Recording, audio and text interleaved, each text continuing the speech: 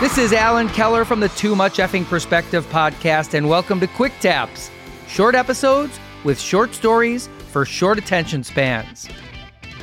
Our theme today is Spinal Tingling Tap Moments, when our guests went so deep into the black, they almost never came back. How black am I talking here? I mean, how much more black could this be? And the answer is none. None more black. And if you thought that was bad, just imagine it with my scary bad Nigel Tufnell impersonation. Anyway, our first story comes from Todd Fancy, guitarist of the great Canadian band, The New Pornographers. Once when the Pornographers were recording, the soul of a deceased member of one of the greatest American rock groups ever haunted a can of pop. There's 2 days of rehearsal left and then 2 shows at Levon Helm's barn in Woodstock, New York. So this can that was on my amp fell off and landed tilting at a crazy angle too. So it's sitting there like that for days. And we were convinced, is Levon telling us something? Is he saying he likes us or he doesn't like us? Or what the hell's going on here? And there were so many theories. In the end, it does seem like there might have been a tiny bit of liquid still in the can, which obviously isn't surprising, that managed the equilibrium to stay like that. But, picture a can at a practically 45-degree angle for days. I thought someone should have put glass over it or something, make it a permanent thing. But I guess some guy just, kicked it over something at the end. Somebody was cleaning up the stage. That definitely kept us talking for a few days, let's put it that way.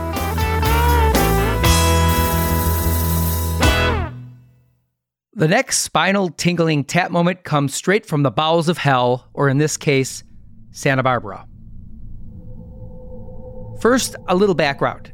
A lot of movies are based on books, like The Exorcist, The Godfather, The Shining, Jaws, and many movies today are based on comic books, The Avengers. But back in the day, if there was a new movie coming out, they would actually write the book for it afterwards. It was called novelization, and my distant cousin James Caan wrote several really big ones, like Return of the Jedi and Indiana Jones' Temple of Doom.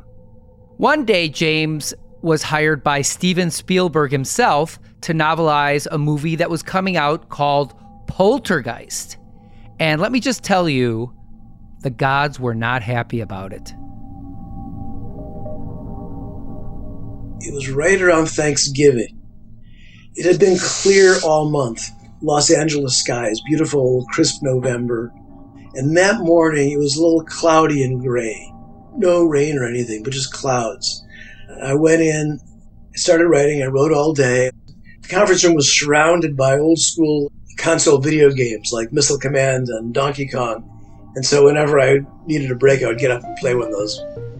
Anyway, around 9 o'clock at night, I wrote the line, "Thunder and lightning ripped the sky."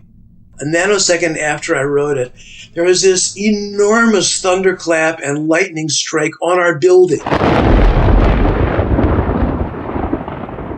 It was deafening and blinding, and all the electricity went out in the building. It turned coal black. And the secretary, Marcina, screamed from the other room and said, "What happened?" and ran in. And about 20 seconds later, the lights all came back on, and the video games all started playing themselves. So that was pretty weird. So we decided it was time to leave at that point. We went out, and it was like a full-blown, massive deluge thunderstorm. And it felt cold, too. It was like way more cold than it had been. I ran to my car. By the time I got in the car, the rain was over. It was all gone. The storm was over. And it went back to just cloudy skies the rest of the night. Now, it's like 40 years later, I went back and checked the National Weather Service for that date and that place, and it said all day, light clouds, no precipitation, 75 degrees. And then at 9 o'clock, there was a thunderstorm for 15 minutes.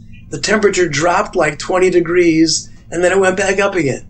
That was all on the heels of me writing, "Thunder and lightning ripped the sky." All right, I gotta try this.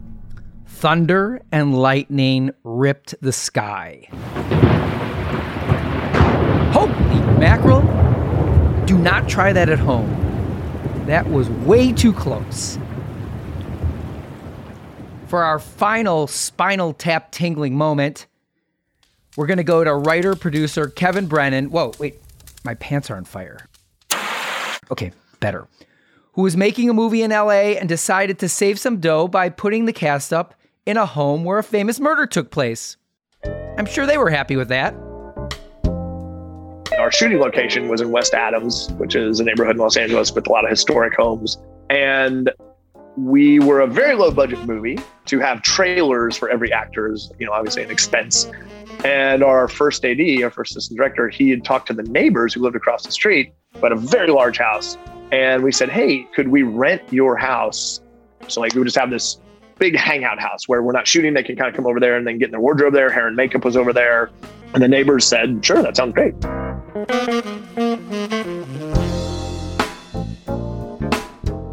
So it's week 1 of shooting. We're in there, and I forget how we found out. I don't know if it was a crew member or somebody else, maybe Googled it or whatever. But turns out the house we were renting as our hangout house was the Marvin Gaye murder house. It's where Marvin Gaye was shot by his father and killed. And we kind of all realized this. And we were like, holy shit. And I think in week 2, we were hanging out in the house, and all of a sudden we hear Let's Get It On start playing in the house. And we're like, what is going on here? And we go out to the backyard, and one of the neighbors is doing some yard work in the back, and he's blasting Let's Get It On. It was very odd to be in the Marvin Gaye murder house while Let's Get It On was playing. So, very surreal moment.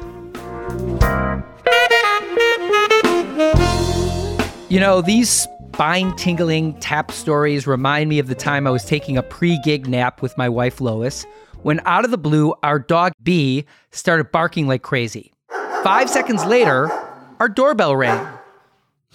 That was kind of odd. B barked, then the doorbell rang. Okay, when I opened the door, no one was there. Now, I bet you're saying, big deal. They probably just left. Well, what makes this story extra spinal tap tingling was the sound our cheap doorbell made. Usually it just went ding. That's it. However, that day, moments after B barked, it went bum, bum, bum, bum, bum, bum, bum, bum. Never made that sound before or since. I know, you peed yourself a little, didn't you?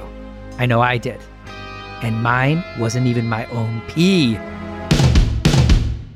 Thanks for joining me for today's Quick Tap. And I have a really big ask for you. Please, I implore you, subscribe, and leave a great comment about the TMEP show on Apple Podcasts or wherever you're doing this. It will really help us out. Tune in next week when my co-host Alex Hoffman and myself return for more Spinal Tap moments on Too Much Effing Perspective. Although it would be as great as having armadillos in our trousers, this podcast is not affiliated with This Is Spinal Tap, and no person or entity connected with the film has sponsored or endorsed its content. This podcast is not affiliated, sponsored, or licensed by Authorized Spinal Tap LLC or Century of Progress Productions.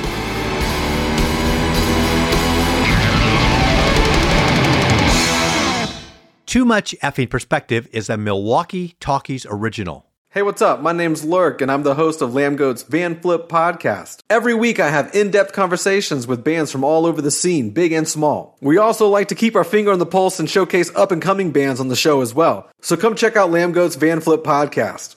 Evergreen Podcast Network.